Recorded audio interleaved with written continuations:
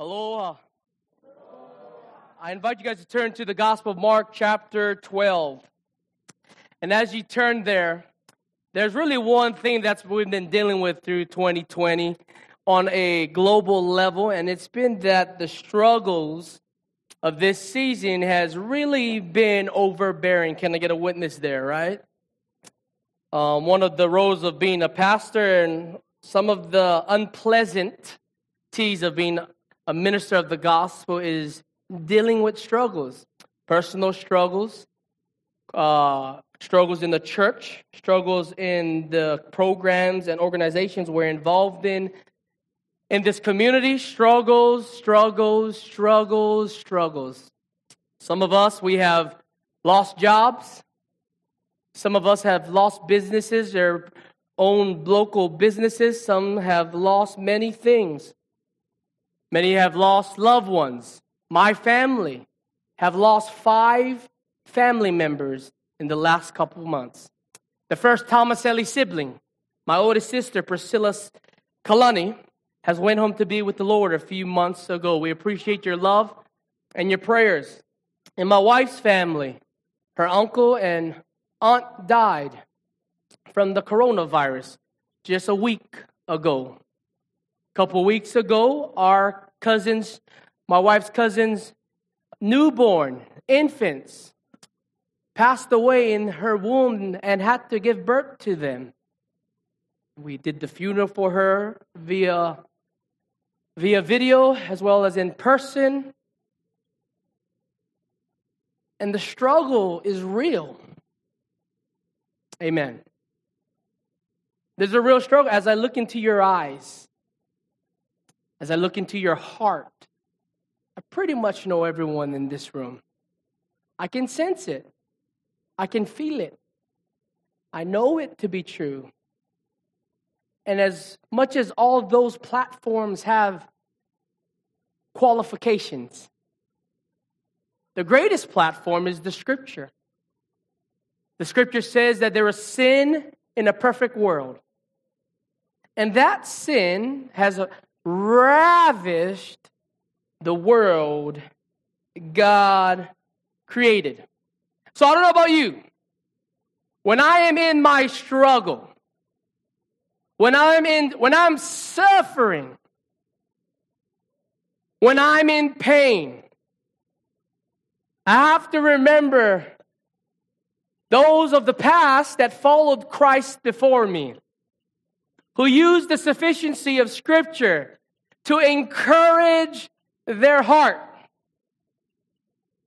And if I could encourage you this morning, I'm so glad that Jesus set me free. And I'm so glad that Jesus set me free. Aren't you glad? And I'm so glad that my Jesus set me free. Singing glory, hallelujah. Jesus set me free. And I thank God he didn't stop there. But there's an adversary that he set us free from. And his name is Satan had me bound. Come on. But Jesus set me free. A cappella, yeah? Satan had me bound. Hey! But Jesus set me free. Hallelujah. Satan had me bound. But Jesus set me free. Singing glory, hallelujah. Jesus set me free.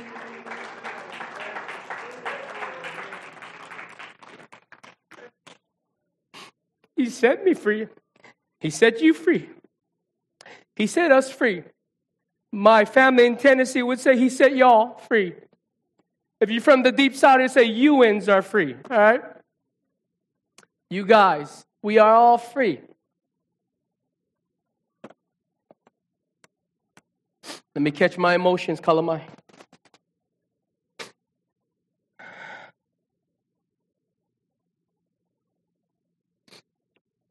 We are an expository preaching church.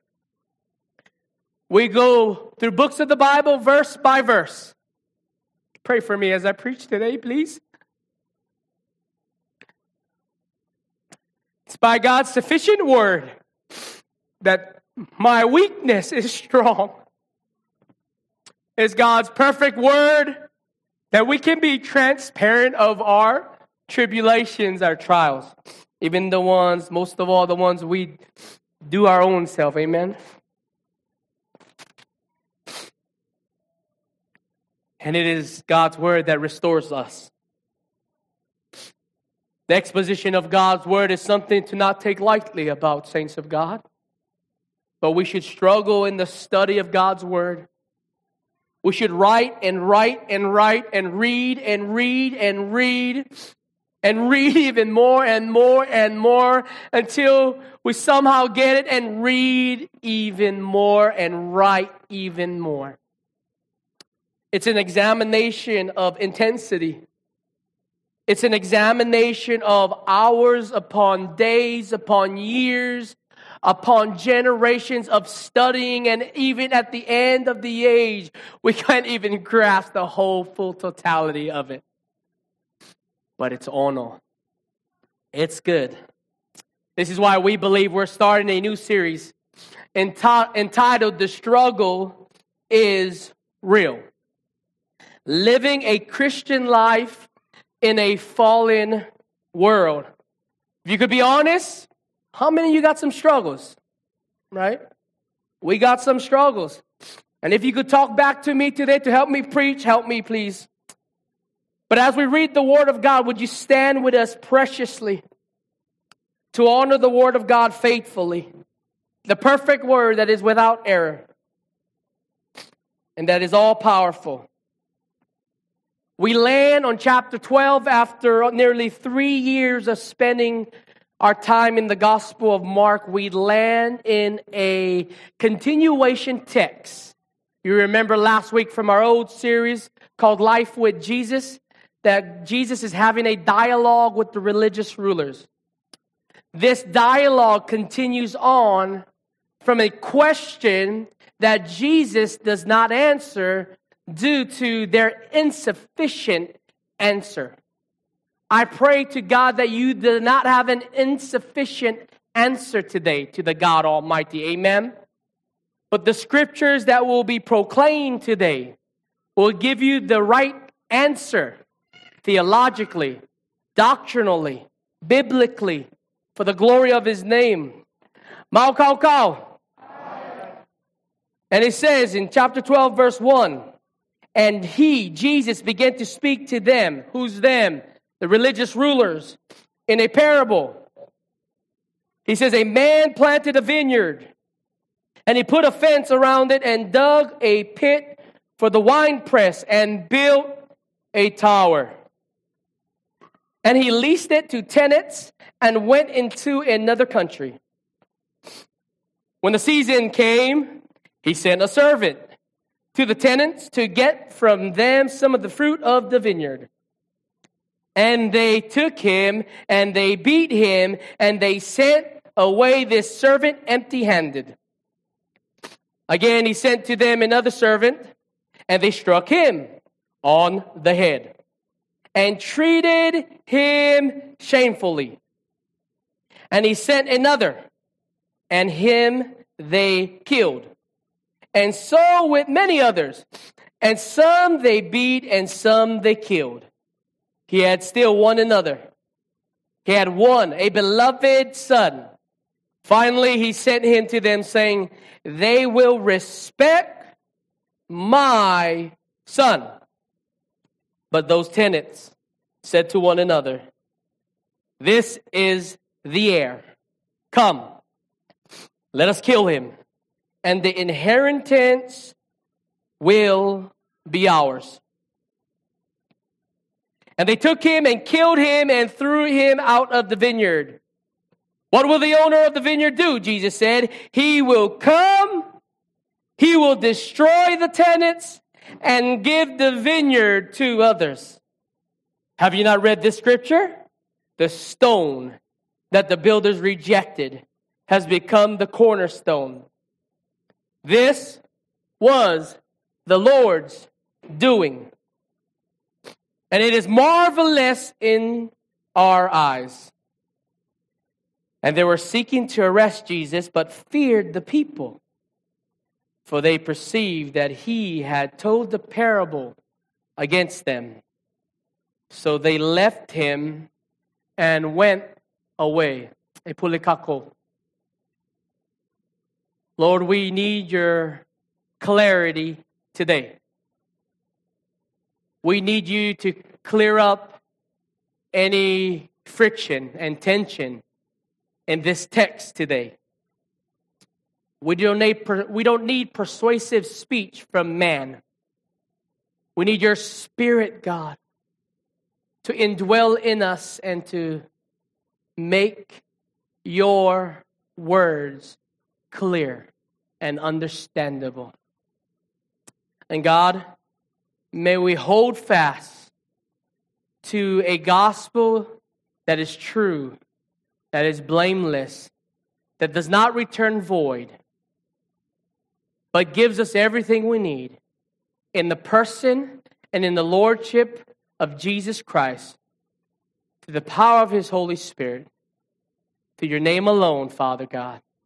God's Ohana says, Amen. Nohoi lalo, you may be seated.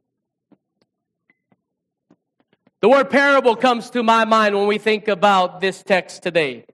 Jesus uses a specific word called the parable to continue this conversation or dialogue from this temple setting. Mark uses the phrase, he, Jesus, to begin to speak to them. And I want you to look at two very important words that we see in Mark's account in this specific passage. The word speak. Jesus spoke. A word in the Greek literally means that Jesus taught something.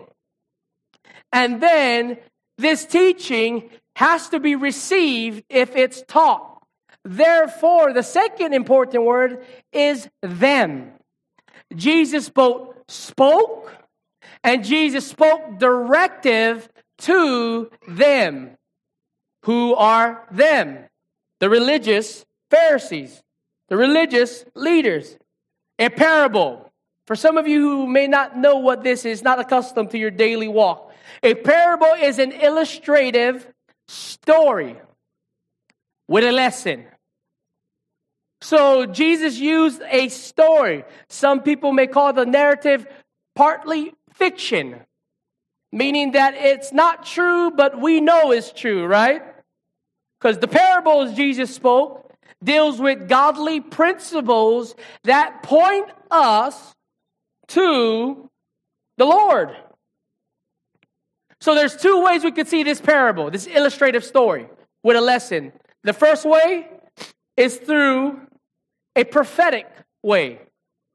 Jesus is prophesying of an event to come about himself.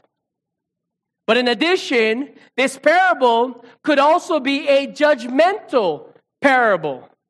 That Jesus is providing a judgmental end to those who do not receive him but reject him. You see, when you deal with parables, you deal with a lot of symbolic language. For this text, we see symbolic characters that's connected with the literal people of the temple setting today. For instance, let me give it to you straight off in the beginning of the sermon. The man that planted this vineyard is God himself. The servants who this man sends is God's prophets. The tenants, right, are sinners. We could also say that they're the religious rulers in this circle, in this conversation, in this dialogue. And lastly, the Son. The Son is who, everybody?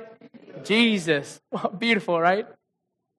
So in light of symbolic language, in light of symbolic characters, we see a beautiful account of the gospel story. Right? In addition, we see the symbolic beauty of God's creation in this created vineyard. Details of this is found in verse 1. He creates this vineyard. He puts up a fence around it. He installs a wine press. He builds a tower. He leases the vineyard to the tenants. He leaves for another country. There's so much symbolic language in this verse 1 alone. This parable in this verse 1 teaches us that God is a gracious God. God gives. Look at it. He gives these tenants dominion over his vineyard. Does that sound familiar, saints? He gives these tenants stewardship over his vineyard. He leaves these tenants to enjoy his vineyard. This is the Genesis account. This is chapter 1 and chapter 2. This is the account of creation. The Lord created everything, and he said it was good. He gave man the blessing to rule it, right? And steward it. However, we see in Genesis 3 that man sins, right? Adam and Eve. And the result of this sin would be sin to the rest of mankind. Separation, amen. And so the beauty of this is that God, the owner, walks away from the vineyard because we understand the account of the fall of man. Man is fallen. Man is in need of salvation. So from Genesis all the way to Revelation, we see this big picture of God redeeming that which he lost. Amen. Therefore, the world today is in big trouble. All three yeses. Let me say it again. The world today is in big trouble. They are in struggle. Why do you think we struggle? Because the world is fallen. We struggle because we are sinful in need of redemption. And blessed be to God, we have a parable that speaks about it. So here's a few things I want you to grasp as we exegete our text today. When you face struggles, remember, number 1, God's patience. Verse 2 to verse 5, we see a clear breakdown. Servants were sent one at a time. For what? To collect the fruit from the vineyard. Look at what happens when they attempt to collect this fruit from the owner's vineyard. They were beaten. They were put to shame. Some were even killed. And look at the patience of the landlord. He doesn't show up right after the first person is killed or beaten. He continues to send servant after servant after servant after servant. He sends multiple servants. He could have come himself and wiped these tenants out, right? But in his patience, he does not. His patience, the patience of God, reminds us in this room that God is a merciful God. Think about your sin today, y'all. Think about the things you do behind closed doors that nobody knows. Think about it. God will be just to smite you with a thunderbolt right where you stand. But he is patient. He is patient. He is merciful. Psalms tells us this in Psalms 103. It says, the Lord is merciful and gracious. Listen to this power. He's slow to anger and abounding in steadfast love. That would change how you love your spouse, amen? That would change how you love your keiki, amen? That would change how you love your boss, amen? God is gracious. God is merciful. Jesus makes it clear that his Father, the landlord, is a patient and merciful God. Time after time, specifically in the Old Testament, God sends prophets, servants of the Most High, to speak and serve God's people. Just like these servants in this parable, they beat these prophets. They reject these prophets. Jeremiah 44 says it clear. Yet I persistently sent to you all my servants and the prophets, saying, oh, do not do this abomination that I hate. Hate doesn't mean that God kind of did not like it. Hate means he absolutely hated it from the core of his being, saints of God. He hated it. He called it an abomination, meaning it's nothing like God. It is the opposite nature and character of God. It's evil, it's deceiving, it's horrible, and it's deadly. This is what Jeremiah says, verse 5. But they did not listen. Could we point that finger to us ourselves, right? They did not listen or incline their ear to turn their evil and make no offerings to other gods. As we look at this history, how can we not see a merciful God, a patient God? Let me do some examination in our context today. Right? You ready? Look at the chaos in our nation today. Look at the division in the church today. Look at the injustice, not just in our society, but in this world today. Look at the constant sinful acts that continue to elevate, not just locally, but globally. And God, in His grace, in His mercies, in His patience, withholds from us what we deserve. What we deserve. Separation, annihilation, hell. But we serve a God who is patient. He's a patient God. So when you face struggles, remember God's patience on your own hevel, your own sin, my sin, our sin. Also, when you face struggles, remember God's sacrifice. Look at verse 6 and 8. It says, He had still one other. Can I get an amen in this room, right? A beloved son. Finally, He sent him to them, saying, they will respect my son. But those tenants said to one another, this is the heir, come, let us kill him, and the inheritance will be ours. And they took him and killed him and threw him out of the vineyard. I want you to think about that. You say, I thought this guy was God. I thought the owner was God. And He just said that they will respect him. Like, how do you come with terms in this, right? Easy. Because this death would be the respect that mankind give to God because of His sacrifice.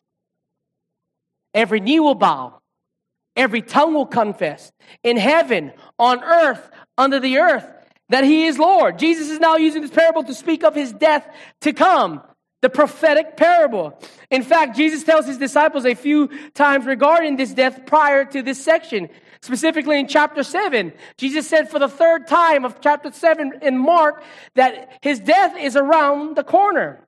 And there is a comparison between the Son in this parable and the Son of God. Look at the parable, right? The Son of God is the beloved Son.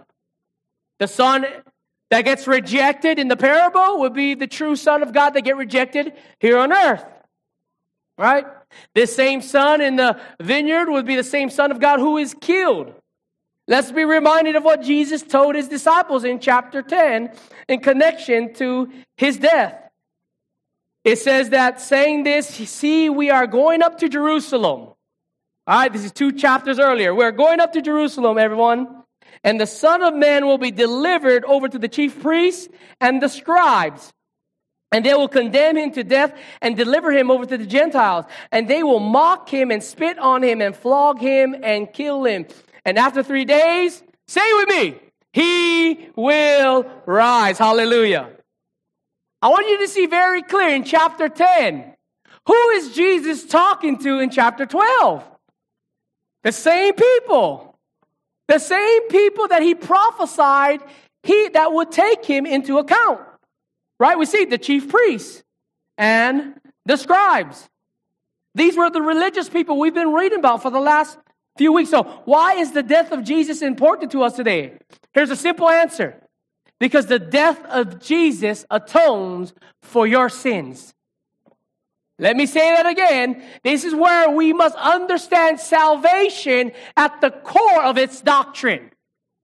You can never understand salvation, sanctification, and glorification if we don't understand the justification of Christ. Are you with me? Because of the doctrine of his atonement. Without understanding God's atonement, you cannot understand true salvation. Therefore, you have all these different denominations start their own different denomination, and it's because of one doctrinal truth. Who saves? Who keeps salvation? And if there's no platform for the doctrine of atonement, there is nothing else. If we think that our yes saved us, oh, I'm going somewhere today. If we think my will saved us, you've just annihilated the doctrine of atonement. Why was there an atonement for then? If I can choose whatever I want to do. Now, I believe our choices matter, right? Amen, hallelujah. But when it comes to salvation, why does one man need to be saved? Because Ephesians 2 says, you did. A dead man cannot do nothing, cannot pay bills, cannot even roll in his grave, as we make that term, right? Cannot do nothing, cannot come back from the grave and give, my mama cannot come back from the grave and give me pa'i. I promise you, that Hawaiian is in the grave. That her spirit is with the Lord. But listen to me. It's because we understand the atonement, the covering of Christ. We have to understand that in order to understand why we are saved. Jesus paid the price. A price that no one else can pay. You, me, these tenets, these religious sects. We all deserve the same penalty. We all deserve death. But that does nothing. Look at that. Our death does nothing for our salvation. Why? Because we're not Jesus. We're not perfect. You ain't all that. This is the truth. But God is gracious. And God is patient. Therefore, God is merciful. Look at what Ephesians says about this redemption, blood atonement. It says, in him, in who? Jesus. We, who's we? The true believers, right? We have redemption through what? His blood. This is the doctrine of atonement right here. The forgiveness of our trespasses according to the riches of his grace. It did not say we were free by our choice. It did not say we were free from walking down an aisle and talking to Kahu Zeke. It did not say that I came to the altar, I prayed a prayer, and it did not say that. Look at it, he says this. But him, Jesus, we, the true blood-bought, regenerated church, we've received redemption through his blood. No choice over there. Just atonement. Just covering. Just blood-bought, washed-up church. Can I get a witness? There's an old song back in the day, growing up in the church. It was called the Blood-Bought Church, right? And it went like this. For we are in the army of the Lord. We've been washed with the blood, and we are going forth. For there is nothing that can stop this shouting, moving chorus with a shout of praise, a two-edged sword. Listen to me. The blood of Jesus that we sing every week is sufficient for you today. Oh, but it happened 2,000 years ago. Listen to me. But it happened. It atoned for you. It atoned for me. And those, my children, your children, that we believe is a part of this new covenant of faith, will experience the blood-bought washing Jesus. Now listen to me. I'm not saying one day a bucket of blood is going to go over them. I'm not saying that, right?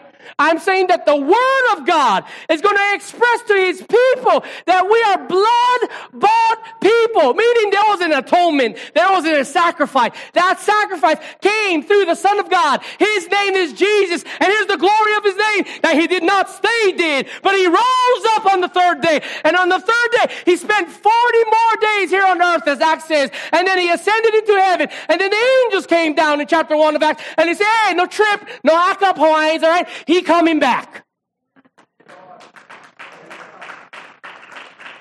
He coming back until He returns. Preach the gospel. Preach it unapologetically. Preach it boldly. Who cares who catch feelings? It's called conviction. We need conviction in the pulpit these days. We don't need to be preaching soft messages. We need to preach hard messages. Messages that, man, check the heart, bro. Check the heart. The heart say, oh, it's wicked. It's filthy. It's dirty. But God's grace is sufficient. His mercies are new every morning. And we get Jesus. We get Jesus. When you face struggles, remember God's sacrifice. Lastly, when you face struggles, remember God's judgment. This is the one nobody talk story about in the church today. Verse 9 to 12 says, what will the owner of the vineyard do? And Jesus said, He will come and He will destroy the tenants. The word destroy is the word judge. And it's a wrathful judgment. God will destroy the tenants and give the vineyards to the others. What is the symbolic truth in this? God will give His perfect redemption to those who receive Him. Ecclesiastes 12:14 talks about God's judgment in this way. For God will bring every deed into judgment, and with every secret thing, whether good or evil. So there will be two kinds of judgments. All right? God will judge His own. This is the righteous rulers in the text today. The Pharisees, the scribes, the elders. Guess what, Hawaiians? This is you. This is God's people He will judge. Hebrews 10:30 says, for we know Him who said, vengeance is mine, I will repay. And again, the Lord will judge His people. First Peter agrees with Hebrews. He says, for it is time for judgment to begin at the household of God. This is no joke. This theology on God's judgment has not changed because of cultural relevancy, guys. This judgment is set. It's here to stay, and it's here to be revealed. But in this judgment, you ready? If you feel like a dog, praise the Lord. Because here you're going to get lifted up. You ready? If you feel judged today, right? If you feel wrong today, praise the Lord. Why? Because there's hope. Let's read on. Look at verses 10.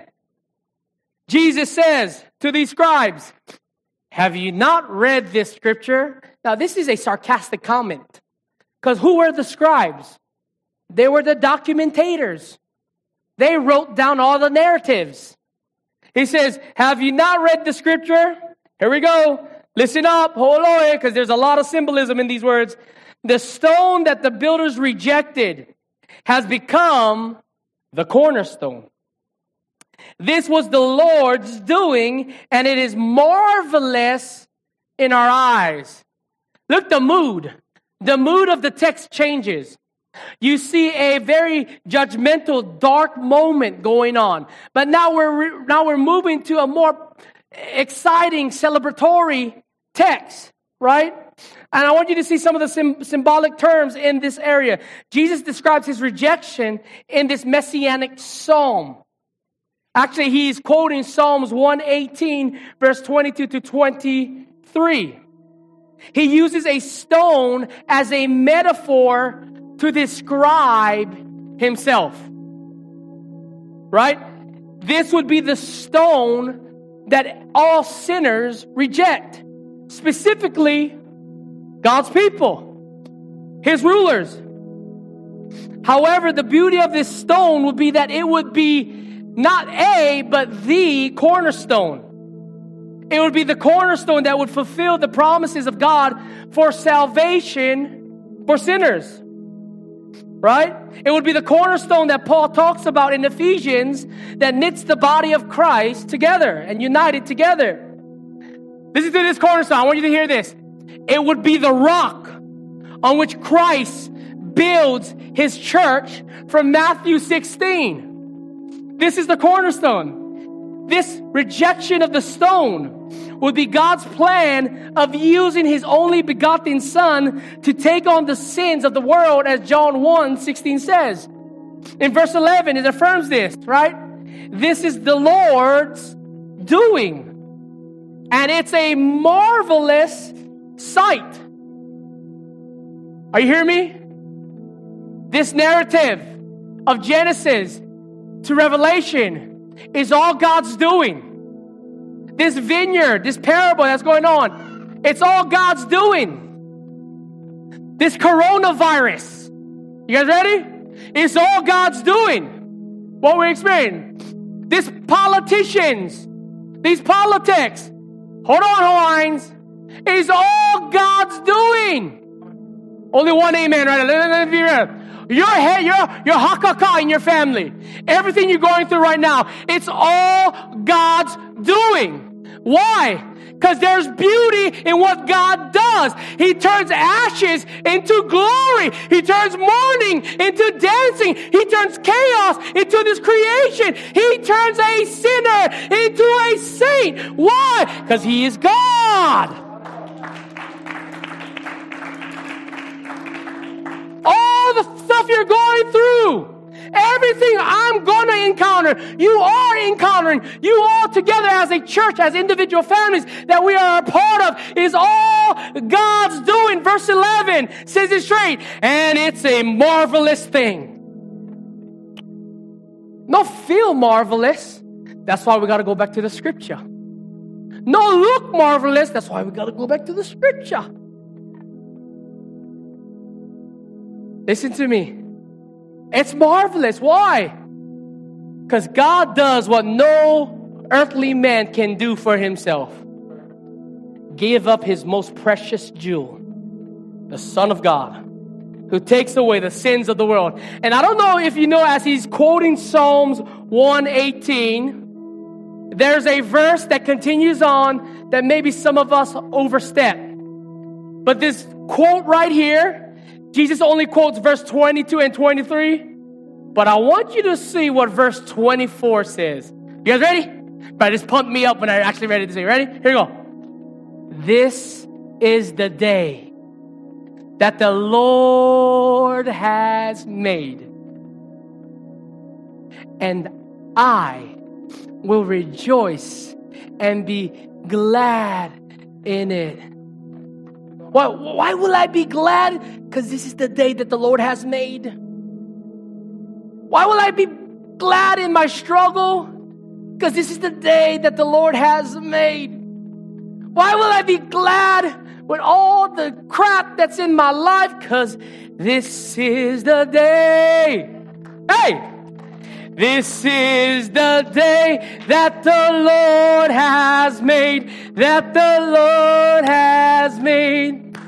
I will rejoice. Ha! Come on, stand up.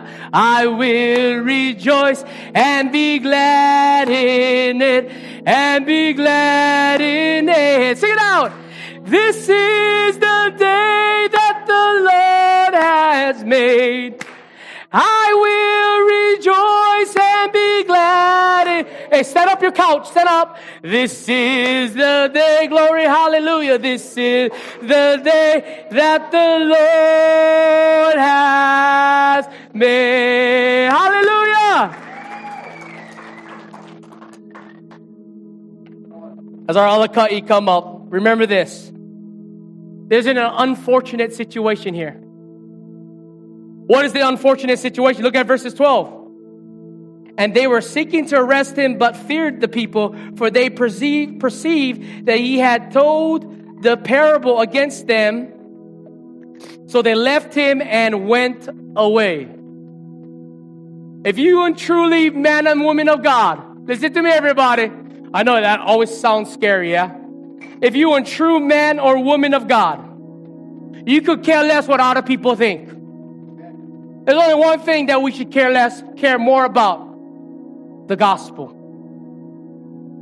Stand strong in the gospel. When you die, listen to me. When you die, it's very clear in the scriptures that you would be accountable, right? To not what other people think of you, but what God's word and how it was expressed in your life. Well, we thank God we serve a God who does the impossible, right? This is the day that the Lord has made, and we will rejoice and be glad in it. Like this parable, though the son is killed, we know that the true son rises from the dead. His name is Jesus. Say Jesus. And he reigns victorious. So here's my conclusion for our first week of this series. When we are involved in times of pain, hurt, and struggle, don't look at yourself first. Look at Jesus. Let me say it again. Because you look at yourself, biblically, hey, you're going to be discouraged already. Look at Jesus. Because when we look at Jesus, to the sufficiency of Scripture, then it points us to the rotten core of our hearts. And only one person can free us. Jesus. So here's two things that you can hold on to. Number one, there's purpose in our struggle. Number two, there's hope in our struggle. Amen? God, we love you. Thank you for man of God who understands the scriptures. Thank you for women of God who understand the scriptures.